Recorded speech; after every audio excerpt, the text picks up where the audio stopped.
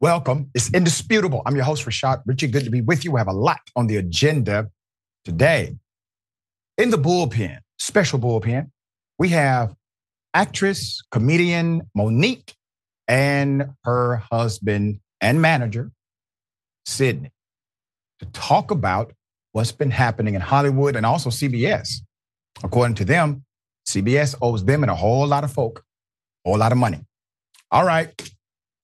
Top story of the day, Matt Gaetz being exposed by his colleagues because he likes to talk about his sexual exploits. We've talked about this before when it first came up.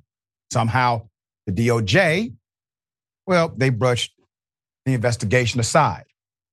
I want to bring you direct commentary from one congressperson. Here it is. You got to think about this guy. This is a guy that the media didn't give a time of day to after he was accused of sleeping with an underage girl.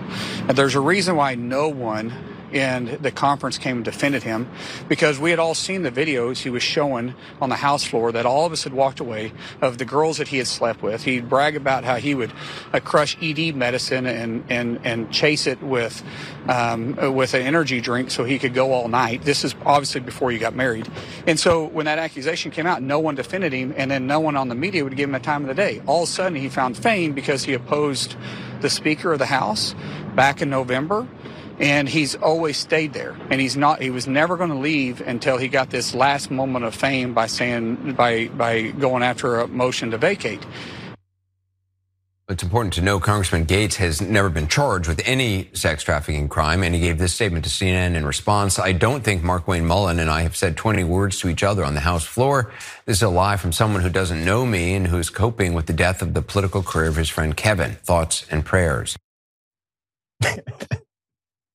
Yeah. All right. So the senator is the designated attack dog. Believe me, this is coordinated, orchestrated. Does Matt Gaetz deserve it? Of course he does. Of course he does. But the reality is all of these members of our elected body on the conservative side, they decided to ignore this to large measure. Let me go to another rendering of this same proclamation from Mullen. Here it is. Wasn't too long ago that no one would even touch him because he was being accused of sleeping with underage girls, which honestly, there was no colleagues that came out and defended him because, quite frankly, the stuff that he would show on the floor and the stuff he would brag about on the floor before he was married, we probably thought, well, that's reasonable, and we would always have to walk away from him. And so this individual that you have here, I don't think what he's done is something to be expelled, but this is something that his constituents back in Florida should make a hard look at. I mean, there was many times that he would go out on news programs in the evening and he would tell me personally, hey, I got to go sell my constituent catheters, because all he was doing was selling himself. And evidently his constituent base is an older base. And that he thought that was funny. To me, that's not funny. You take your job and make it serious, do what's right by it, and serve. This isn't an opportunity for you just to have an opportunity to promote yourself, which that was what Matt Gaetz' goals was. And so now that he wasn't relevant before Speaker McCarthy, the Speaker McCarthy opposing him has made him a credible candidate somehow and allowed him to get all the attention that he was seeking beforehand. And he's going to continue to do this, even if it's the next speaker, because he has to seek that attention. I mean, remember what I said, Emma, this is retail politics. This has nothing to do with policy or principle anymore. Well, just jumping in really quickly, those accusations I know you brought up earlier, just those are allegations. They were never proven. And again, that Congressman Gaetz has denied those. I will say that you're 100% right. He's denied those, right, and it went away. But right, the other part, what I'm saying about the individual, those aren't allegations. That's firsthand that he told me that we dealt with on the floor. The first time I ever met this guy, he walked up to me, and Kristi Noem at the time was at the podium. He was speaker, or he was elected at the time. He was a member-elect. So we was going through conference and orientation, and he walked up to me as Kristi Noem, now Governor Kristi Noem, and he said, man, she's a fine, and you can put the B word in place there. And I looked at him, I said, really? Because Kristi is a very close friend of mine. And he turned around and walked away. Later, I will say he came up and apologized for that, but he still shouldn't have said it. It was completely out of line. And this is the type of individual Matt Gaetz is. Clearly not a fan. Clearly not a fan today. but was a fan enough back then to not utter a word about any of it. And I do find it unbelievable that Matt Gaetz continued to say these things around you, Senator Mullen. And you were not complicit in the conversation. That's not how it works typically. Let me highlight the height of hypocrisy with Mullen. Now, naturally, I'm no fan of Matt Gaetz. Matt Gaetz was a horrible individual. Whatever methodology they use in order to get rid of him, I will agree with it. But look at the reality of the scenario. They're coming after Gaetz because of a political dynamic, not because of his moral character or lack thereof, not because he likely engaged in the exploitation of a minor for sexual acts, not because of his alleged cocaine use or anything else, but because of a political decision that he made that was obviously adverse to progress. Now, Mullen made a statement that was simply untrue. He said, none of the colleagues came to the defense of Matt Gaetz. Well, I do think Trump can be considered a colleague de facto. Trump came to the defense of Gaetz. Trump echoed support for Matt Gaetz. Trump seems to still like Matt Gaetz. So, Mullen, are you going to say anything negative about Donald Trump? Of course not. And the reason why you will not say anything adverse to Trump is because you are measuring the political wind before you speak. You know that Matt Gaetz is an unpopular political figure, even within the Republican Party. He remains popular in his district. All of this is a measured calculation before you go public. You see, people that have heart do not measure such things. They simply tell the truth, allow the chips to fall as they may. So while you promote yourself today, sir, as some type of hero and champion, the reality is you were in the bed with Matt Gaetz, no pun intended. All right, we will bring you updates as to the ouster of Matt Gaetz. That seems to still be a talking point with Republicans.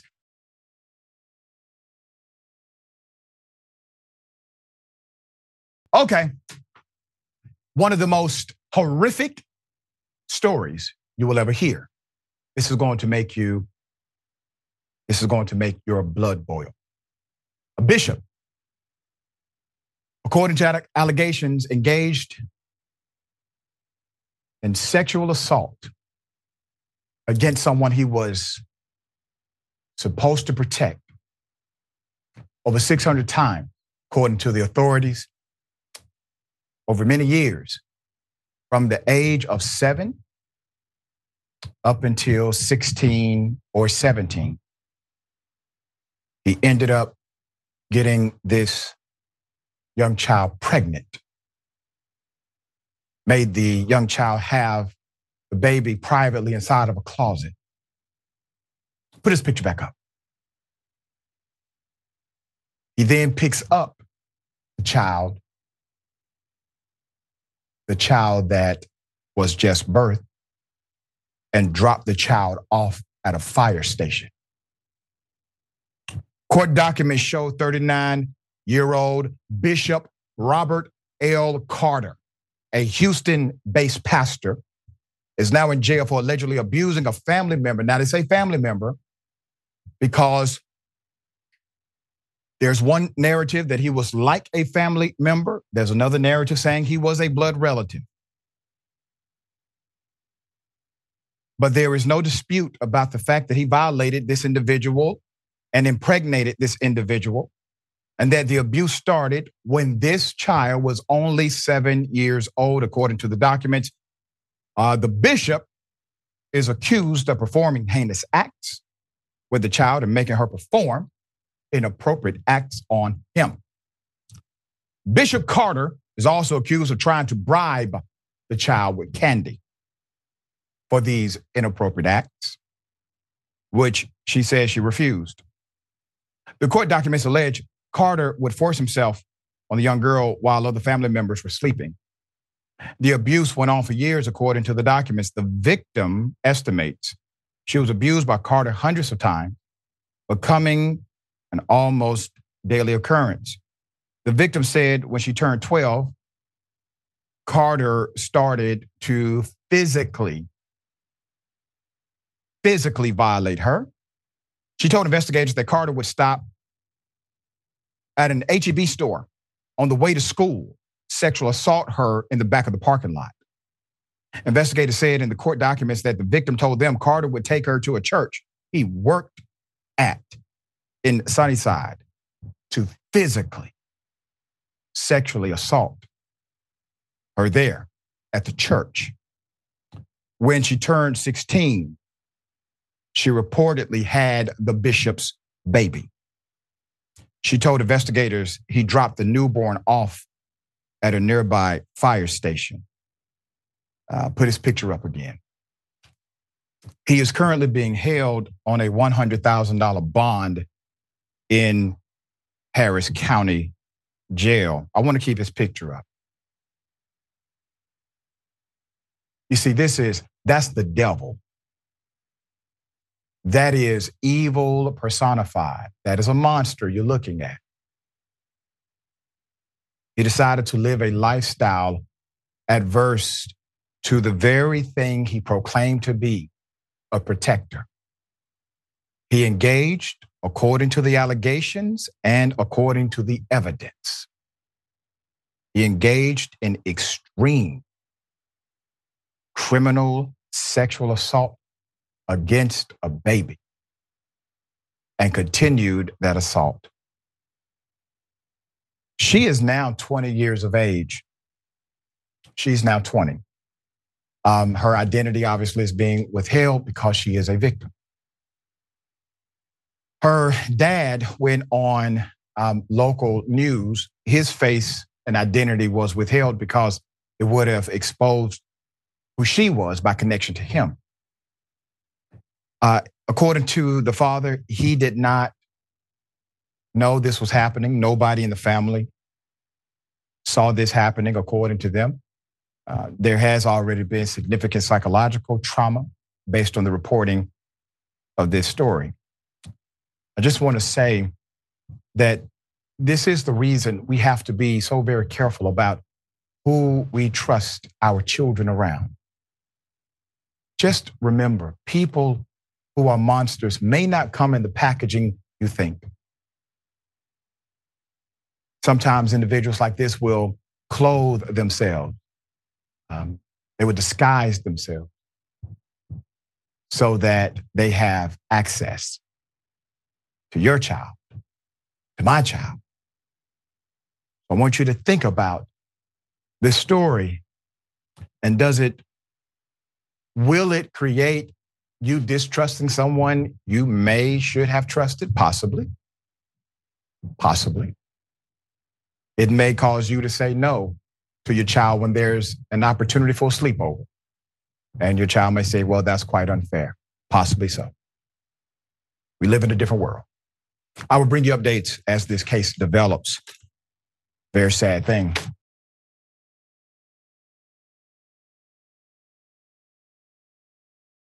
All right, here's a story out of Alabama. Now, according to reports, it looks as if the police ambushed somebody rather than what they put in the report. I'm going to go to the first video. Here it is. This video, caught on a neighbor's doorbell camera, captures the moment the Perkins family says police fatally shot 39-year-old Steve Perkins. Police, get off me! The warning appearing to come immediately before police open fire, killing the husband and father. There's one male down. I got to need an ambulance ASAP.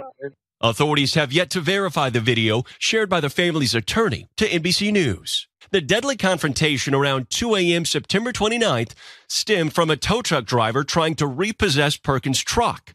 Police say the driver arrived earlier, but left when Perkins flashed a gun, then came back hours later, accompanied by Decatur police. They started firing before they even got the full first command out of their mouth. The department states Perkins brandished the weapon towards an officer, causing the officer to fire.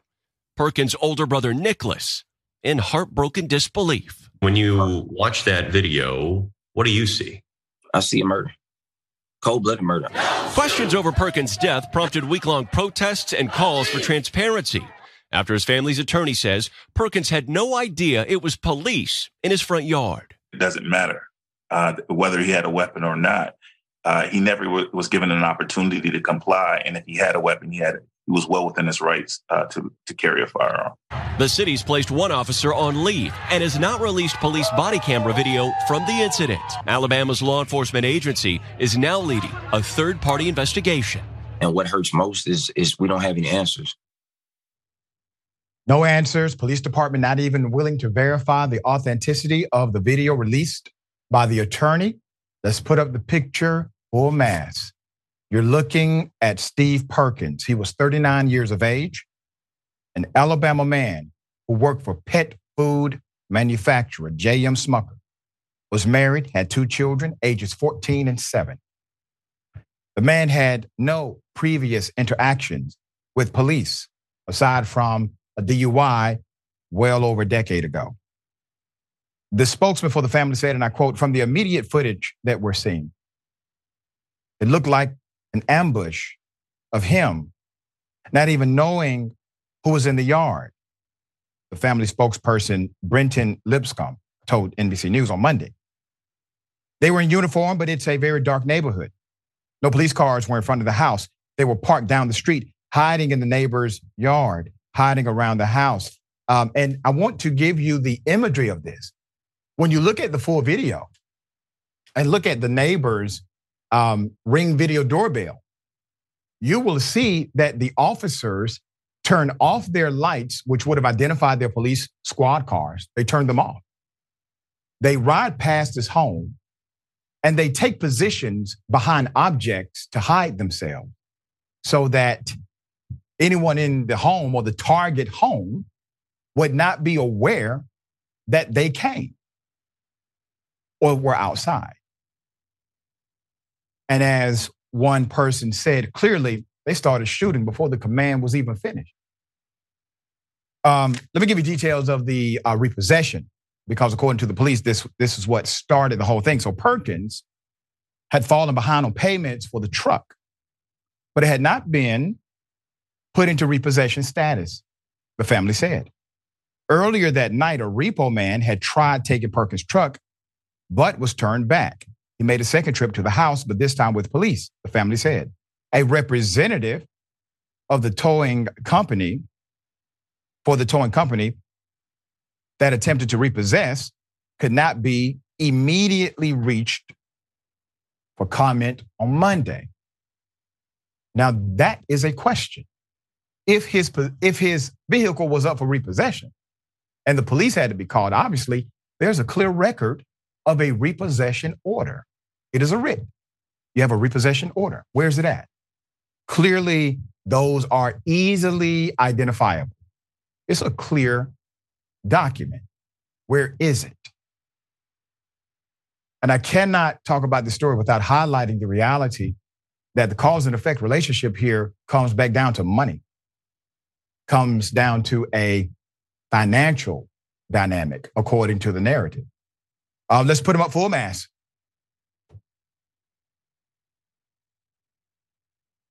You're looking at Todd Pinion. He's the chief of police for Decatur, Alabama Police Department. The buck stops with him, okay? Once again, his department has not authenticated the video that's currently out here. Representatives of the Decatur Police Department and the Alabama Law Enforcement Agency could not be reached, but they vowed to carry out a very thorough and methodical investigation, the agency said, of its ongoing probe. This was a comment made Monday to confirm the legitimacy of the footage that we currently have. So this individual, obviously, he's not doing a press conference. He's not going to say, hey, we're going to make sure justice is served here. What we saw was not what's in the police report. What they're doing is literally not releasing any of the body cam footage. They're literally not giving us details of what was in the police report. Because see, if everything was on the up and up, everything you just saw in that video would be reflected in the police report. In other words, the officers would say, we turned off our lights. We decided to go to another house rather than that one. We hid behind trees and trucks. That would be in the police report if everything was done kosher. All right, we'll bring you updates as they come. We got more on the other side. It's indisputable. Stick and stay.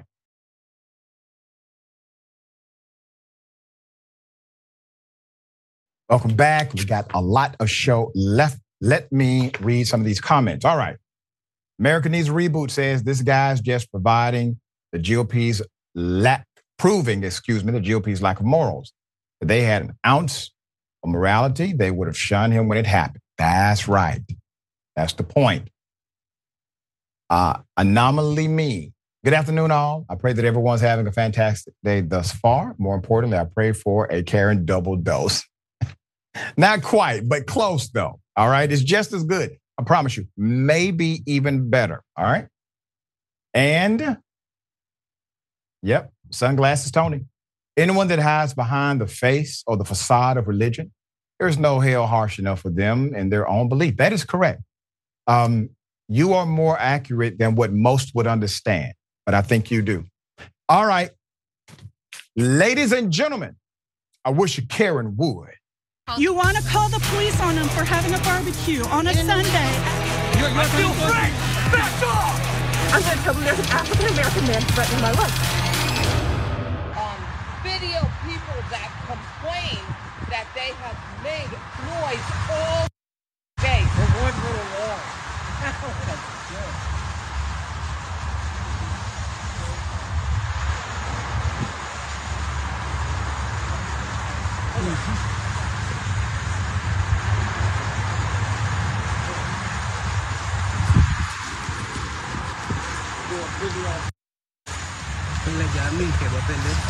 No me digan nada, por favor, porque me vas a comprometer tú a mí.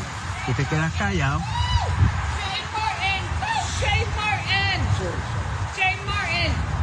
Look at them doing nothing but sitting and against their trucks. This is why we need a border wall. Right here. This is why we need a border wall. Get these clowns out of here.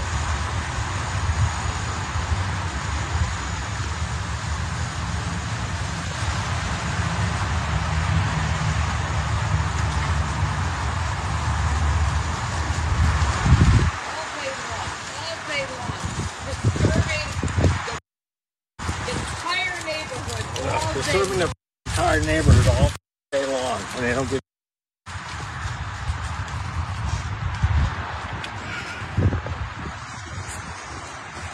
Leo, no digan nada. Robert, come on.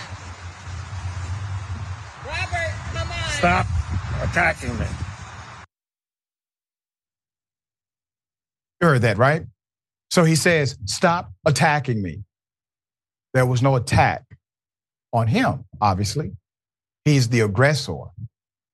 He's trying to create a scene, a situation. He's trying to take away a person's dignity. This is a male-female Karen. I got more video, actually. And in this, you will see continued aggression. You'll see them treat another human being, actually two human beings, as if they don't deserve to exist. There's more. Here it is.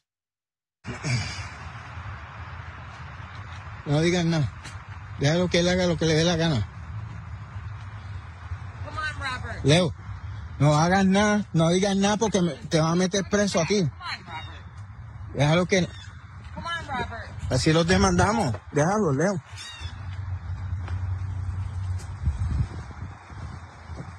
No hagas nada, te lo pido de favor. Quédate tranquilo y los demandamos, you know? Is this what you do when you're on the job? No, seriously. He's standing there. You have just taken 15 minutes of just taking a video. And these people are paying you? These people are paying you? We asked you nicely, how long are you going to keep the noise up? It went on from this morning till now, and you can't even answer the question. Do you not speak English? No speaky ingy. And what have they done? Like, literally, absolutely. All day. Naturally, these individuals did not pose any questions nicely. The entire approach is, well, rude, racist, bigoted, and there's more. Here it is. Better talk. You crossed the border. You're not supposed to be here. You're going to keep doing noise all day and you don't give a... You told me a second ago you're not here legally. Oh, you need help? These people are arresting. Oh, maybe you should call the police. Maybe you should call the police if I'm roughing. He's not here. Sí. No, he said he's not here legally, so we should call the police. You call the police, olvídate. Yeah, good for you guys. Oh, strike a post, strike a post, strike a post. He said he is not here legally. He said he is not here legally. I'll stay right here. Don't touch my truck, please. Don't touch my truck. Yeah. Here, they truck over here. Yeah. Oh. Okay. Okay. I got 2 people here harass me, please. I need help. And yeah. 49. My partner. Let me deal with this directly. Let's put up the picture full mass. Somebody knows this male-female duo. Somebody is aware of who they are. They engaged in bigoted behavior. The individuals who were simply working, they did not deserve any of this treatment at all. I don't know if they find it ironic, but maybe someone who knows who they are, you may want to tell them, because I'm sure they believe they are upstanding Christians, the problem members of the local First Baptist Church in their community. I'm sure they voted for Donald Trump. You may want to remind them that there are no illegal human beings. That if Jesus were here today in America, you would have to deport him because he's not from here. And the reality is, what makes you believe that they owe you an answer? And then if you do not get one, you get to physically harass them. That part. All right, Sharon, Extreme, what are your thoughts? I don't know about this Karenicity couple, right? They're Karens in love. But here's what I do know, that sometimes when you drink all night, this is what you do, and you sleep all day, you have a problem with people making noise. Here in the city of Atlanta, Dr. Ritchie, you can, at 7 o'clock in the morning, start making noise. That's what the ordinance says. Yeah. Construction, lawn, whatever you want to do, beat your chest. And I do hope someone IDs them. So the big box store that at least one of them probably works for, the one with the smiley faces to alert you to deals, will fire them. That's what I hope. Yeah, I mean, it's a hell of a thing. They literally took their morning to harass someone when they could have been trying to at least relax, but they did not.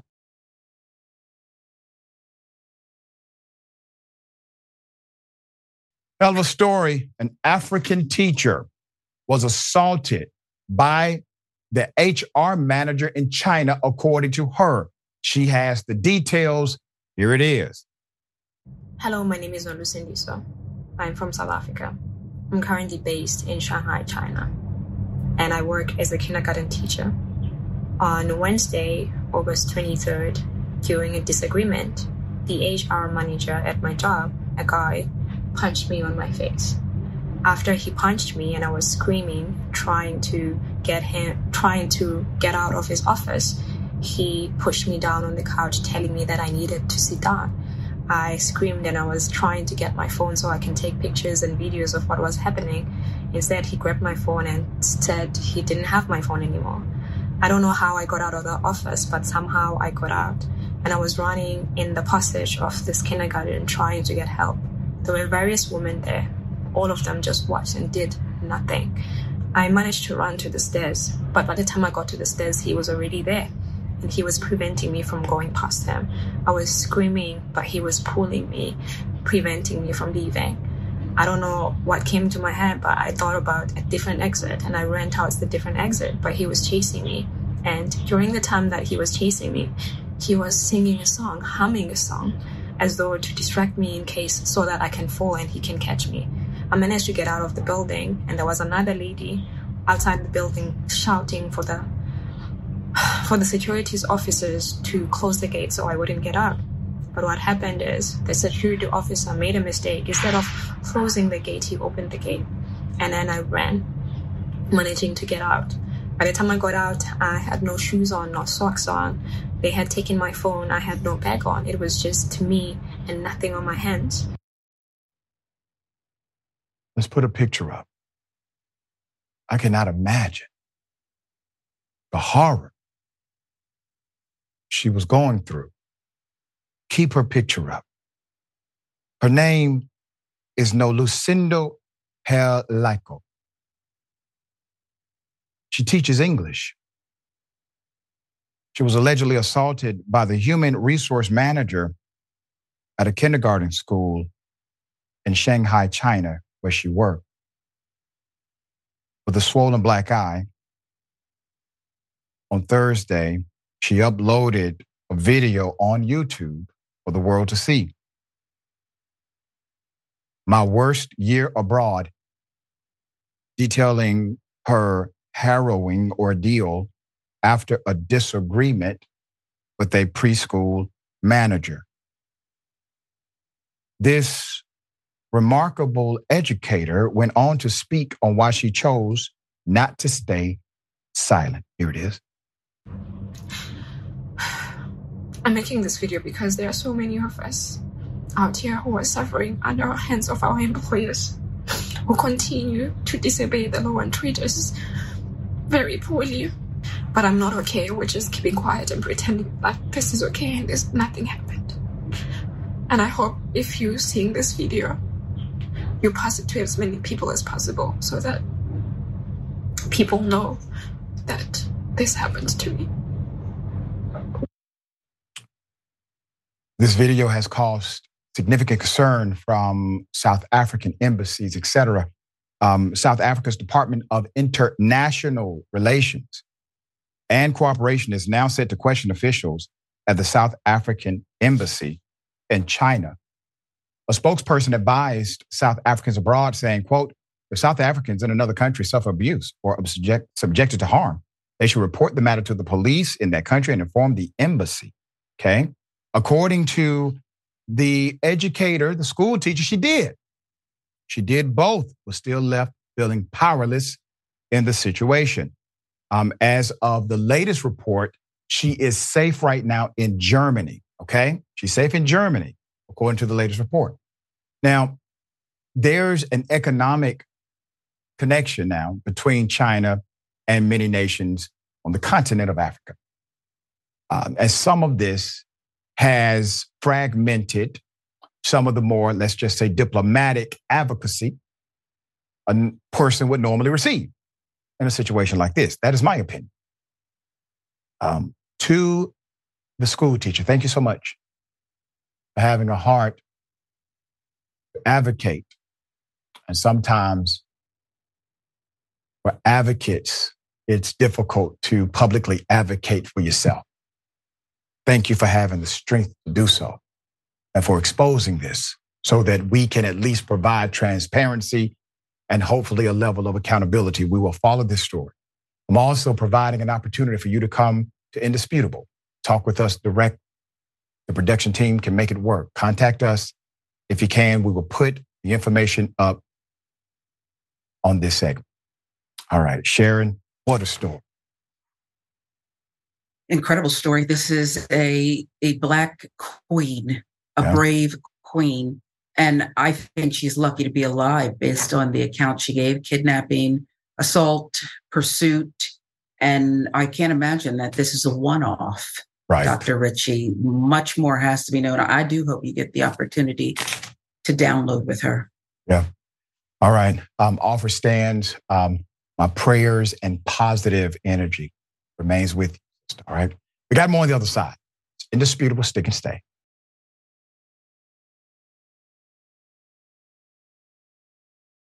All right. Welcome back. What if I told you a police officer, has been busted for preying on minors? Put up his picture full mask. We're talking about Arkansas. Former Arkansas cop has been busted. Roy E. Mitchell, a former police officer, is now facing 2 felony charges for second-degree assault. And the alleged victims in both cases are, in fact, minors. Officer Mitchell was fired from the force, arrested, and charged last Thursday. He has been under investigation and on administrative leave since September 22nd, after call to the state police Crimes Against Children Division hotline. According to the court documents, this cop is accused of engaging in sexual contact with a minor described in the record as someone younger than 14 on or between January 1 and September 21st, 2023. The other charge stems from an instance in 2017 in which Officer Mitchell is described as being the minor's guardian. The court document said the alleged sexual contact occurred on or before the 16th of February, 2017, and then the 15th, 2018.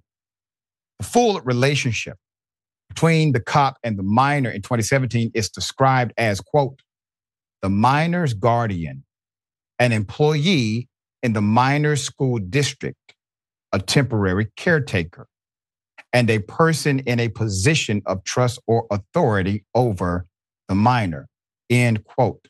In the court document, Mitchell's LinkedIn page says he worked as a school resource officer from August of 2017 to October of 2019. Mitchell's charges are both Class B felonies. He's being held at the Washington County Detention Center with a bond of $25,000. A hearing is scheduled for October 18th.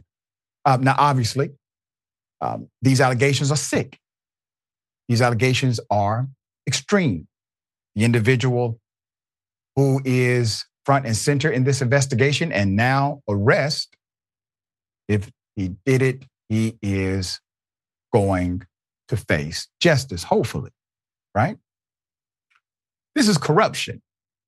And as I've said before, corruption never travels alone. You never have one area of corruption and there's not another. Likely this person has other victims, in my opinion, and likely he engaged in other corrupt activity outside of even the corrupt activity we know about. Rarely will a police agency open up the file on a cop like this and say, you know, this individual is holistically dishonest. This person is obviously not trustworthy and engaged in significant criminal activity while being a cop for us. We need to now look at every case that he's on, every police report he signed, every affidavit he swore and affirmed to. They don't do that because the system itself would have to engage in self-correction. They would prefer to just say, oh, he's a bad guy, he's the problem. Nothing more. But the reality is they allowed this individual to operate with them under their authority. You got to remember, he's working with detectives. He's working with investigators for years, and nobody knows this individual has no morals. I find that hard to believe. I think somebody was aware that he lacked morality, ethical code, had none. But see, as long as they assumed it was just because he was a police officer, as long as they assumed it's because he violates the rights of citizens whom they don't like, they don't really care if the person has zero morality in them. We will follow this case as it develops. Share thoughts here. I'm disgusted, and you're right. There has to be more victims, Dr. Ritchie, and there has to be a protection ring. That's what we found here, okay? He you rob a bank because that's where the money is. You work at a school because that's what you're into. Much more has to be uncovered here. Yeah. Obviously, it's the beginning of his legal proceeding, but we will bring you the update as it gets closer to the court date.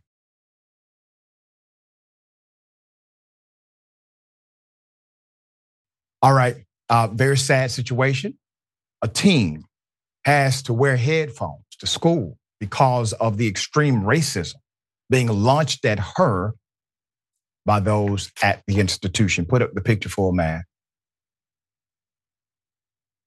A suburban St. Louis school is being called out by the family of a girl who has had to endure racist verbal assault to the point of using headphones in school, having to wear them on the bus also to drown out the racism. The school, according to Lesh Moore, the mother of the girl, has taken no tangible action to remedy the issues and protect her daughter. Quote, "My job as a parent is to protect my kids," Ms. Moore said, adding, "It's nerve-wrenching. It is heartbreaking.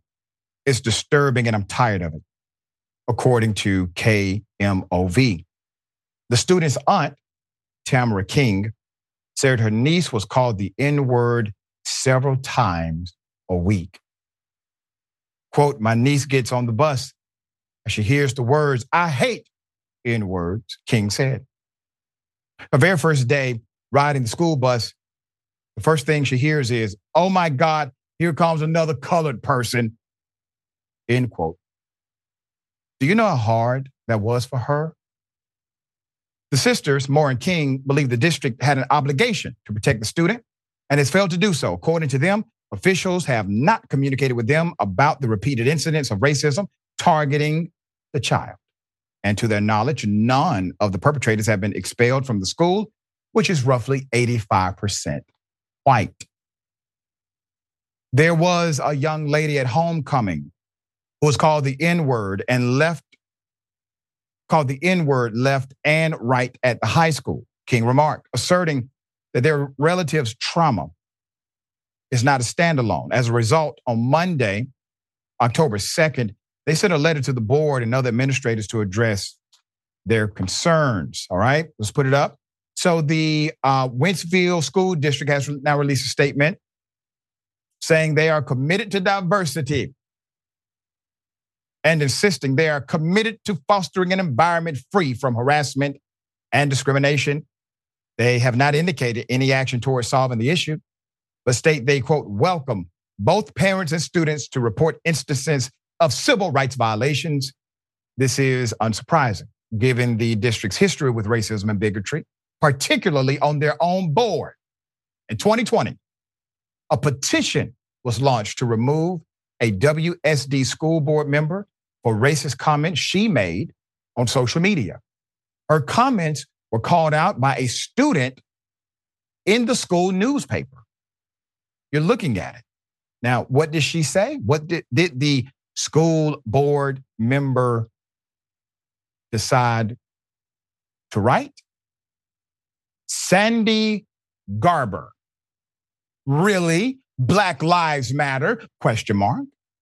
The real truth is that Black lives only matter if a white person texts the wife of someone who is Black. Black on Black doesn't count. That doesn't fit the narrative of the left-wing Looney Tunes, everything that is going on and are beloved, end quote. I know that sounds fragmented and obviously bigoted and racist, but that's what the person wrote. That person provides leadership for the educational system. Similarly, as they responded to Moore and King, the district released a statement expressing its commitment to diversity. The petition to have that person removed, Garber removed, was signed by over 11,000 people in that local community. However, she was not removed. She was allowed to remain on the board until her term ended in 2022 and did not run in 2023 to defend her seat. Incidentally, that school board member released a manifesto of sorts in response. detailing her aims and beliefs as a board member.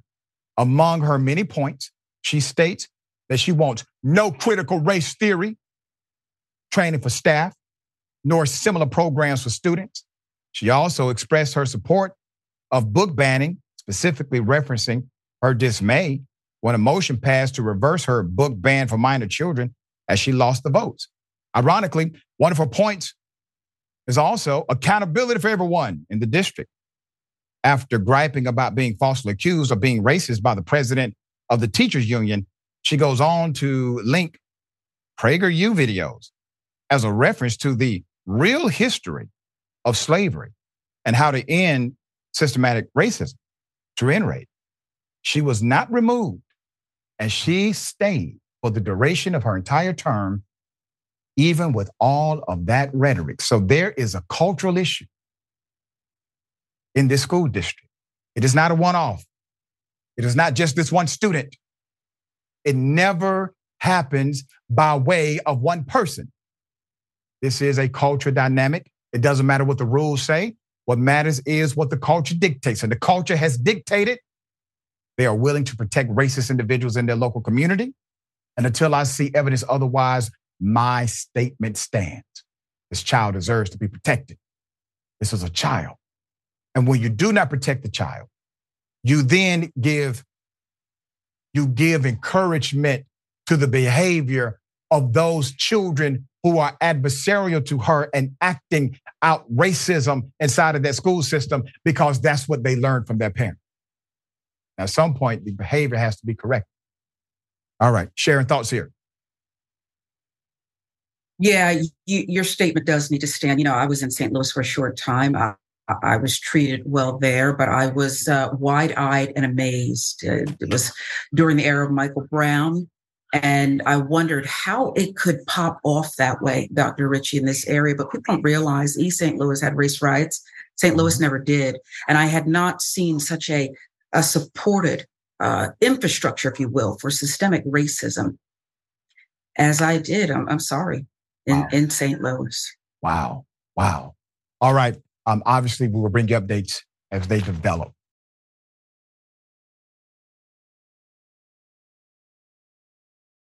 Okay. This is one of those what the hell moments. Let's go to the video of, young white students in blackface. Okay. Now, here's the thing.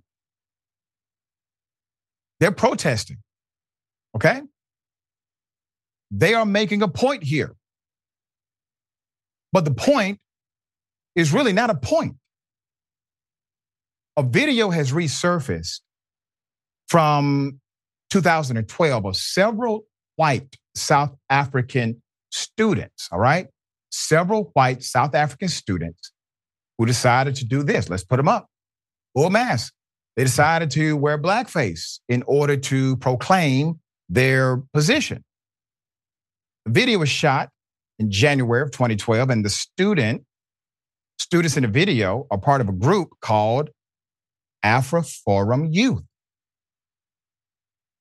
a group that protests minority rights, was staging a demonstration at a Department of Higher Education and Training to dispute the admission policies of the country's sole veterinary institute at the University of Pretoria. Members of the organization accused school officials of unjustly discriminating against and refusing entry to white students while favoring black students.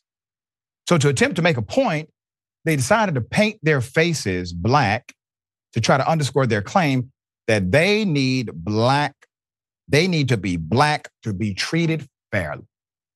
That's according to them. Here's how their website describes the core values. We have it here. We develop people's leadership skills, they say. We promote Africans' mother tongue education. We promote healthy student life. We oppose affirmative action. We are based on Christian values.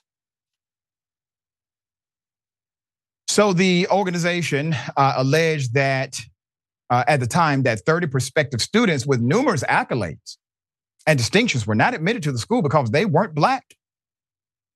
Every year, 140 students are admitted to the veterinary science faculty, and only 22 white matriculants from the 2011 group may be admitted. Yeah, there you have it. So this thing is actually global. Blackface gone global. So this is resurfacing on social media. I bring this back to everyone because I really would like to know what those individuals think today. Do they still have the same proclamation now? Has it changed at all? Are they willing to come on indisputable and defend their current position? All right, share your thoughts here. Well, they might, given the current policies and state of the world, including our own Supreme Court and what they've done. Maybe they would come on and actually defend it. If they wouldn't, I suspect, Doc, it's because of personal embarrassment, not necessarily changed points of view. That's just my suspicion. Yeah, well, we'll see. I give people an opportunity here. I'm an equal opportunity employer. All right. Always a pleasure having you on the program. Tell people how they can follow you, check out your great work. Sports installment today, so I hope people will check out. Always at Sharon Reed Live across all platforms and in the Black Network. So I hope that folks will tune in. That just launched October 2nd, Doc. That is, and it's an awesome program. I'm happy to come in through the inaugural gate of the program. So very, very proud of you, Sharon. Thanks for all you do. Debut. All right. We got more. Thank you. Appreciate it. Thank you. We got more. Bullpen is next. Stick a step.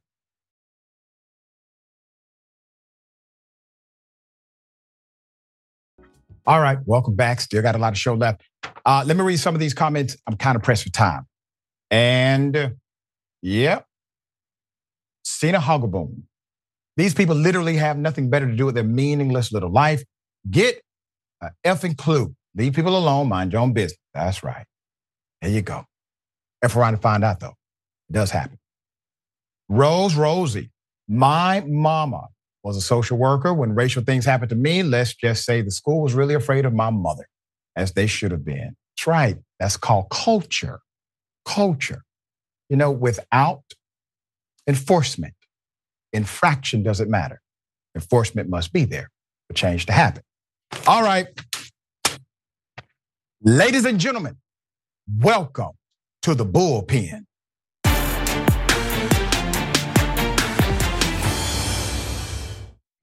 Hey, my sweet babies, I'm Monique. And I'm Sydney. And we're coming to y'all today to let you know we're standing with all the unions that are striking right now. And we have a story that we must share of our own with the community. Countess Vaughn and I did a show called The Parkers. The Parkers has now been on air for 24 years. And they're trying to convince us through our ownership of the show that we made absolutely no money. And it's baffling, being that when you have a conversation with the executive producers and they allude to the fact that the show in its entirety, 5 years, was made for under $70 million. It went out of production in 2004, but by 2009, we see profit participation statements that show the program made over $700 million, but yet was in a close to $1 billion, if not $1 billion deficit. So what we're asking you, CBS, is can you please treat these two Black women fairly? When our brother Dave Chappelle, who ironically had a deal with CBS, said he signed the deal out of desperation and it was a bad deal, they were able to go back and do the right thing. And they made that deal fair and they paid Dave Chappelle what he rightfully deserved. What we're asking you, CBS, don't pay us any more, but don't pay us any less. And the reason why we're having this conversation out loud for the community to hear is this. We see the numbers and they still don't want to pay. What will happen to you when you don't even know the numbers exist? So we're asking you, and when we say community, we mean community as in the ones that's fighting for equality. Will you stand with us? CBS, will you treat us fairly? We love y'all for real, my babies. I've said many times on this show that selecting certain people to do fairly while not doing fairly to others means you simply lack principle. We need a principled approach for fairness to be equitable. everybody. On the program, I have none other than award-winning actress and comedian Monique and husband, executive producer, manager, president of Hicks Media Inc., Sydney Hicks. Thank you both for being on the show. We go way back, and obviously I advocate with you on this issue. How are you both? Wonderful. Thanks for having us, Dr. Richie. Wonderful. Always good. Always good. Let's talk about the reality of what is happening now. And Monique, I'm going to go to you first. As it stands today, can you give us an update as to the issue with CBS? And since you made that proclamation on social media, has anyone contacted you from there? Not as of today. No one has contacted us from there. Okay. No. All right. And right now, how much money are we saying that, I know it's an estimate, how much money are we saying they probably owe based on the current estimate of what they made? Well, when you have a show that has made, we'll say, north of $2 billion. Wow. And Countess Vaughn and I together owns a very small percentage. We would say we're due millions of dollars. Millions of dollars. Tens of millions. Yes. Okay. Sydney, all right. So explain to us, especially to me, because I don't know how the design works. I know that you said you all can actually see the numbers, but the way they offset it is by claiming that there's a deficit or a debt that will offset the profit ratio. And I know a little bit about that because that's what Donald Trump did on his taxes to show that he had a loss by basically lying about the debt incurred or the write-offs that he took. So is that a similar scenario here, Sydney? What I'll say is this specifically. Okay. They can show you numbers, but the specifics as to where the numbers are going, that's not adding up and it's not visually. So you can say you made $100 and show a number of $200 in deficit. If you don't have a definition as to why there is a deficit of $200, all you have is it's a $200 deficit. And it continues on and on and on and on. The thing that people don't understand as well, we had the privilege of speaking to Judge Joe Brown, who also had this same dynamic with CBS, who is a very well versed and knowledgeable attorney who had the legal wording in his contract stated to a T, if you will. He still didn't get his money based upon what he shared with us, which means a lot of people will say you need to do this and you need to do that. In the words of, I believe it was Stalin, who said, it does not matter how many votes you get. What matters is who counts the votes. So it does not matter the language in your contract. What matters is who are the people surrounding that contract that will decide whether you get paid or whether someone else does not. Monique, as you continue to say these things publicly, I can go down the tapestry of things you've said publicly, and you've been proven to be correct, to be right. Even with this, this is coming obviously on the heels of a shift in Hollywood, where Hollywood is saying there has to be fair practices because the individuals who are the artists behind the product, who are the catalyst behind the whole industry, they're the ones who get the least amount of respect when it comes to the economic payout. And so that shift is happening. You've been talking about this for years, that it needed to happen many, many years ago. So as it stands today, what should we know about the operation of how CBS contracted with you all during the very popular program? And what should they engage in today, or what should they do to remedy the situation now? Well, when we first got started, you're going on the counsel of your attorney, of your manager, your agents. So when they say this is a good deal, well, you don't know who to challenge that with because you're brand new to a place called Hollywood.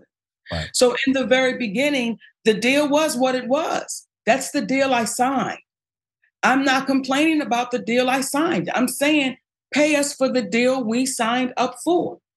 Because what you're told is when you do get to this place, if you have ownership of your show and your show goes into syndication, you don't have to work ever again if you don't choose to, because that's how much it generates in syndication.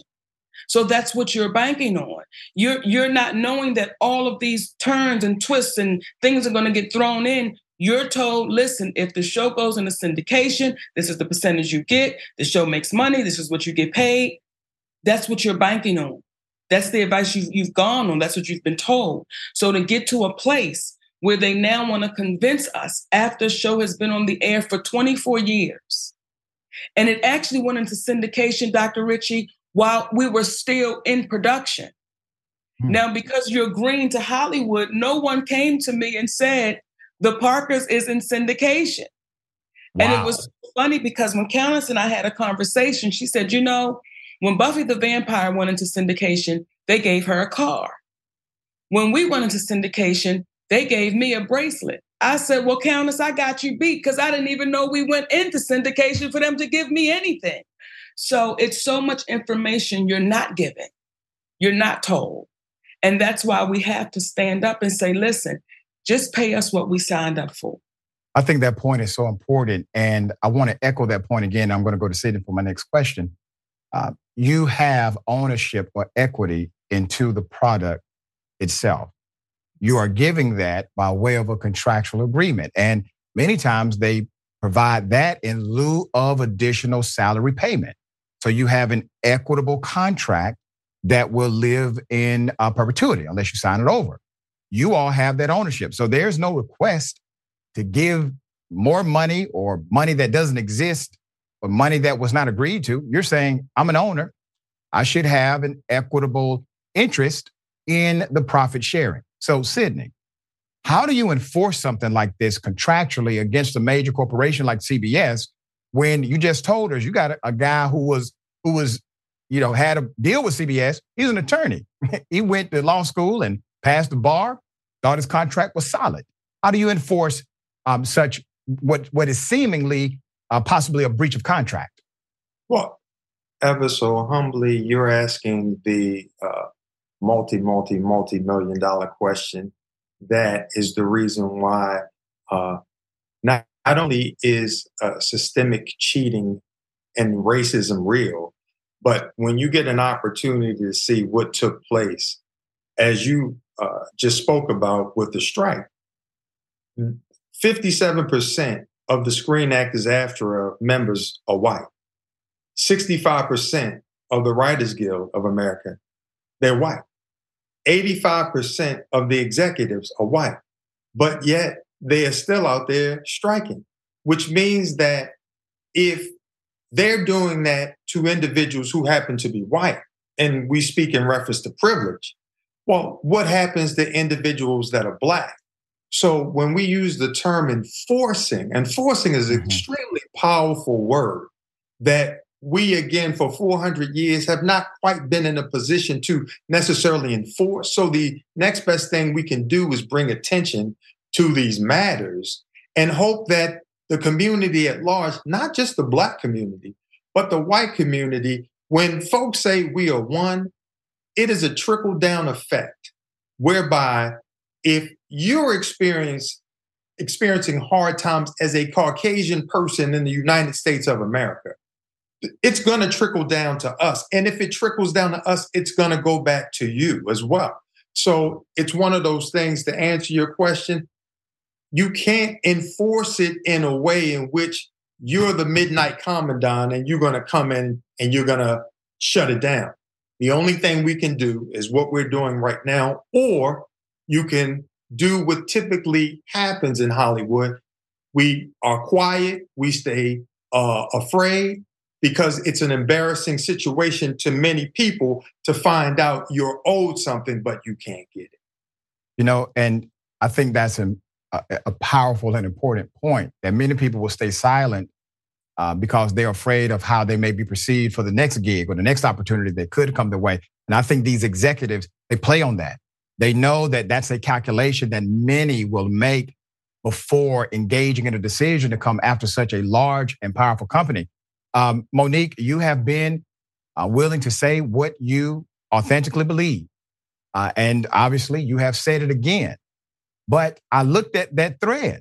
There are a whole lot of folks saying the same thing. There seems to be a chorus of people who did major scale work with CBS to minor scale work with CBS, who are saying this company did not do us fairly either. So there seems to be a collective gathering here because of your proclamation. Is there some sort of effort, perhaps, to get more people on record about the treatment that this conglomerate has engaged in against others who have contracted with CBS? You know, Dr. Ritchie, people just need to speak up. Mm-hmm.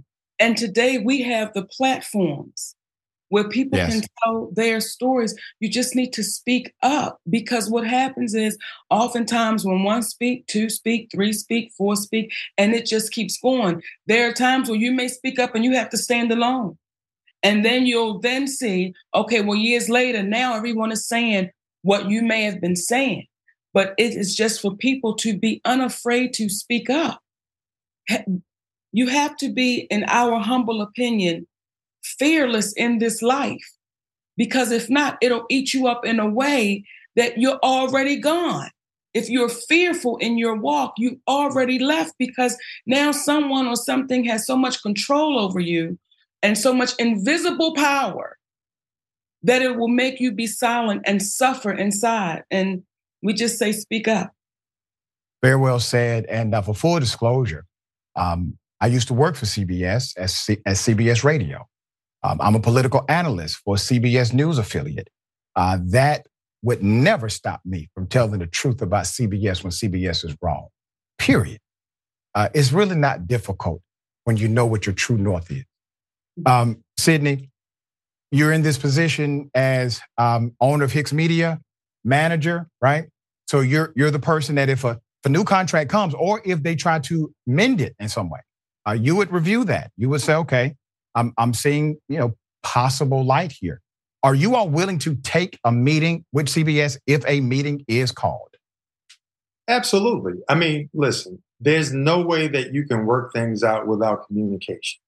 The reason why we are saying to Bob Bakish, the CEO of CBS, we would love to have a conversation with you, because when you're in a position such as him, there are individuals that are going to suggest you just stay quiet. That is the evasive maneuver. If you notice, Tyler Perry has not come out from, you would think it was Groundhog Day, and it's going to be 6 more months of, winter, because he's not yet come out to say, I'm sorry to Monique. Oprah Winfrey, very similar. They do not come out. This is an evasive technique. So they get taught that. But what we're saying is, and trying to implore upon people, there is an awakening that's transpired.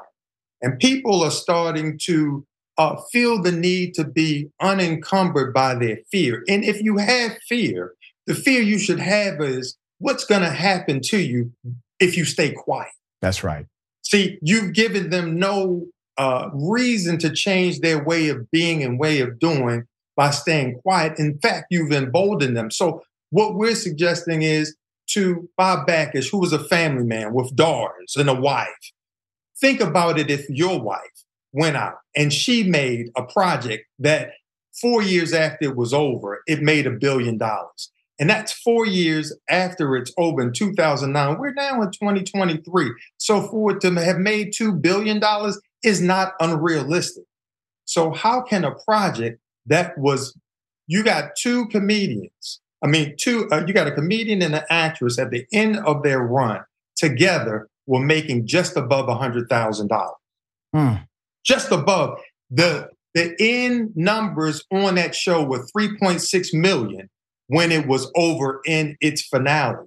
So when you have that end, you have an agent who I had the opportunity of meeting when I came on board that Monique fired years ago. She said, I gotta let you go. I love you, but you're racist. You're part of the problem, okay? Now people be like, you're playing the race card. Until 14 years later, she called back and said, you know what, Monique? you were right. I was ingratiated to the system. I was afraid of the system. And I couldn't protect you in the way that I needed to. And because of that, I had to talk to some people. And now she's in the DEI world. Wow. But at the end of the day, if you have a person telling you that you're not protected, this is where we sit from a lack of protection. Yes. 24 years later. That implicit bias or implicit racism, I explain to my college students often, it's just as dangerous as hyper-aggressive bias and hyper-aggressive racism. When it's implicit, the person is unaware, but engaged in the same action and likely intentionally ignorant of the reality of their current circumstance and social construct. Monique, we're running out of time, but I would like you to tell those who are watching Indisputable, what would you like them to do? How can they be part of the effective change that's taking place right now? Just what I said. Speak up and speak out when you know it is unfair. Because if you don't, what happens when it's your turn? What happens when it's your moment that you're not being paid fairly or you're being mistreated? So when you know it's wrong, be unafraid to say it loudly. This is wrong. So if that means people say, listen, CBS, y'all got to do something, because it's not just Monique and Countess Vaughn. It was Dave Chappelle. It is this one. Right. It's that one. It is this one. So are we going to stand by and watch our two sisters be mistreated? Because it is generational money that we're owed. It is. We're older women now. So are we going to stand by and continue to support and watch and do all these things knowing that people are still being mistreated? So we're just saying to our community and the community of the people for equality, at what point do you say we must take a stand? Because when it's my turn, I would want someone to take that stand with me as well. Very well said. Very well said. The universe rewards courage. Never forget that. Monique, Sidney, thank you both. I appreciate you so much. Thank you for being transparent and authentic as always. Thank you, Dr. Rich. Thank you, brother. Absolutely. All right. Remember, take care of yourself, take care of each other, take care of the planet. Remember, the truth is always indisputable.